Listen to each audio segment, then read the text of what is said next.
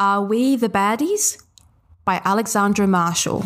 May all that you stand for, and that we stand for, be preserved under the providence of God for the happiness of mankind. The trouble is caused by unthinking people who carelessly throw away ageless ideals as if they were old and outworn machinery. But it is the values of individual liberty, equality before the law and the supremacy of people over the state to which we can always with confidence return as a powerful and uniting force. Australia is not a secular country. It is a free country. I will stop drawing parallels to the Nazi regime when the Australian government stops creating them.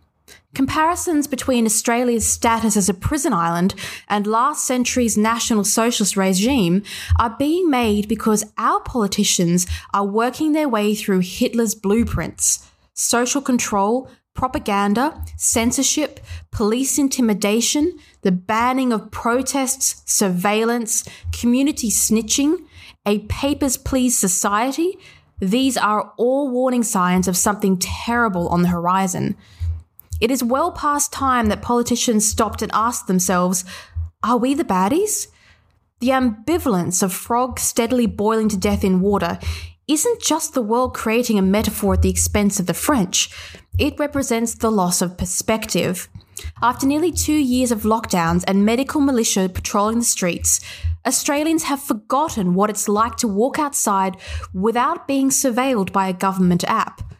We have become neurotics, counting how many family members we have with us, worrying about the kilometres we can walk in our 1 hour of exercise, dashing through the shops in case we are accused of browsing for things that the state doesn't think we need, and keeping masks over our faces to repress the urge to talk to each other. Our businesses are shut. We subsist on a few $100s a week in government handouts, and those who vent their frustration online find themselves silenced. When the door knocking by police and the army started in Western Sydney, it's no wonder that people asked in jest if the police were looking for Anne Frank. Even the communist regime of China has lofted its eyebrow in our direction, unable to believe that politicians enslaved a democracy overnight. Xi Jinping is probably wondering to himself if the true secret of dictatorship is wokeism. The rhetoric from most Liberals and national leaders is nauseating. Far from being the defenders of small government and individual choice, they have seized on vaccine passports and lockdowns as the secret to holding off the Labor Party for another election cycle. After presiding over the worst infringement on civil liberty and largest economic collapse since the Great Depression, these politicians want us to reward them with another 4 years. They have plenty of supporters in the Conservative base. It has long been acknowledged that fear turns people into lunatics, and COVID has certainly fact-checked that phenomenon. Instead of decking themselves out in a hazmat suit and barricading their homes for the duration of the pandemic, these people demand that everyone else give up their lives and their future prosperity of their children. I have long suspected that the real reason people support lockdowns and mask mandates is because they don't want to be that one freak standing on their own in the supermarket dressed like a crime scene investigator. Fear only has power within groups. It becomes impossible to maintain on your own due to natural social pressure. COVID mania demands that you look afraid even if you don't feel it. Which brings us back to the Nazis. It would be a great favour to every teacher, nurse and transport driver you know if you would tell them about redunion.com.au. Not only are they going to save hundreds of dollars every year, but they can save another $25 off their first month's membership when they use the coupon Good Source. The reason they're going to save so much money? Because this union is defunding the Labor Party by only spending members' money on members. Tell every nurse, teacher and transport worker you know to go to redunion.com.au and use the coupon Good Source. Fear was their tool of choice during the ideological conquest of Germany. Dictatorships never start with gas chambers. They work their way up to crimes against humanity by convincing the population to dismantle all the laws that protect citizens from mob rule. The only way to get humans to vote against their own interest is to frighten them, to make them fear the shadows and see the government as their trusted protector. In doing so, people forget that those rules were designed to protect them from the government. Australia has exactly the same problem.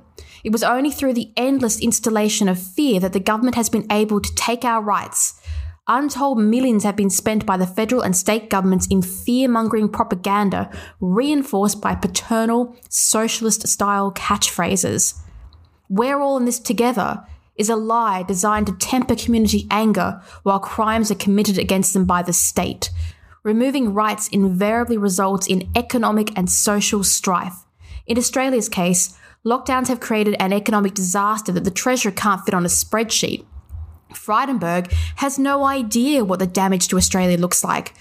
All the Liberals know is that it's going to trigger an unstoppable tide of anger in the near future. The solution is obvious, if not depraved. As desperate Australians began to spill out onto the street, demanding their rights back and the laws of the land be restored, political leaders have pointed the finger and painted them as the cause of the problem. The government deliberately turned innocent Australians into a scapegoat for government policy. Not satisfied with quite literally painting a target on them, the government has started passing mandates designed to segregate those who refuse to be frightened into obedience. Australians who resist will not be allowed to work, keep their homes, go to school, feed their families, travel, or protest their abuse. It is, without question, the most outrageous act committed by a modern Western government on its people. Whether the Liberal Party have employed Nazi tactics on their own people on purpose or as a foolish act of self-preservation remains to be seen.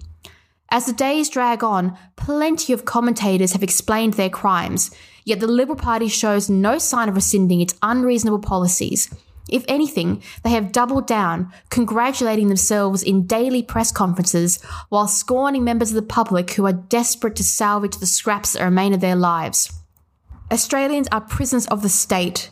They are victimised, segregated, punished, financially ruined, and abused. In 18 months, we've gone from 2 weeks to flatten the curve to mandated government medical trials. Imagine what the next 18 months has in store. Today, we need a special kind of courage. Not the kind needed in battle, but a kind which makes us stand up for everything that we know is right, everything that is true and honest. We need the kind of courage that can withstand the subtle corruption of the cynic, so that we can show the world that we are not afraid of the future.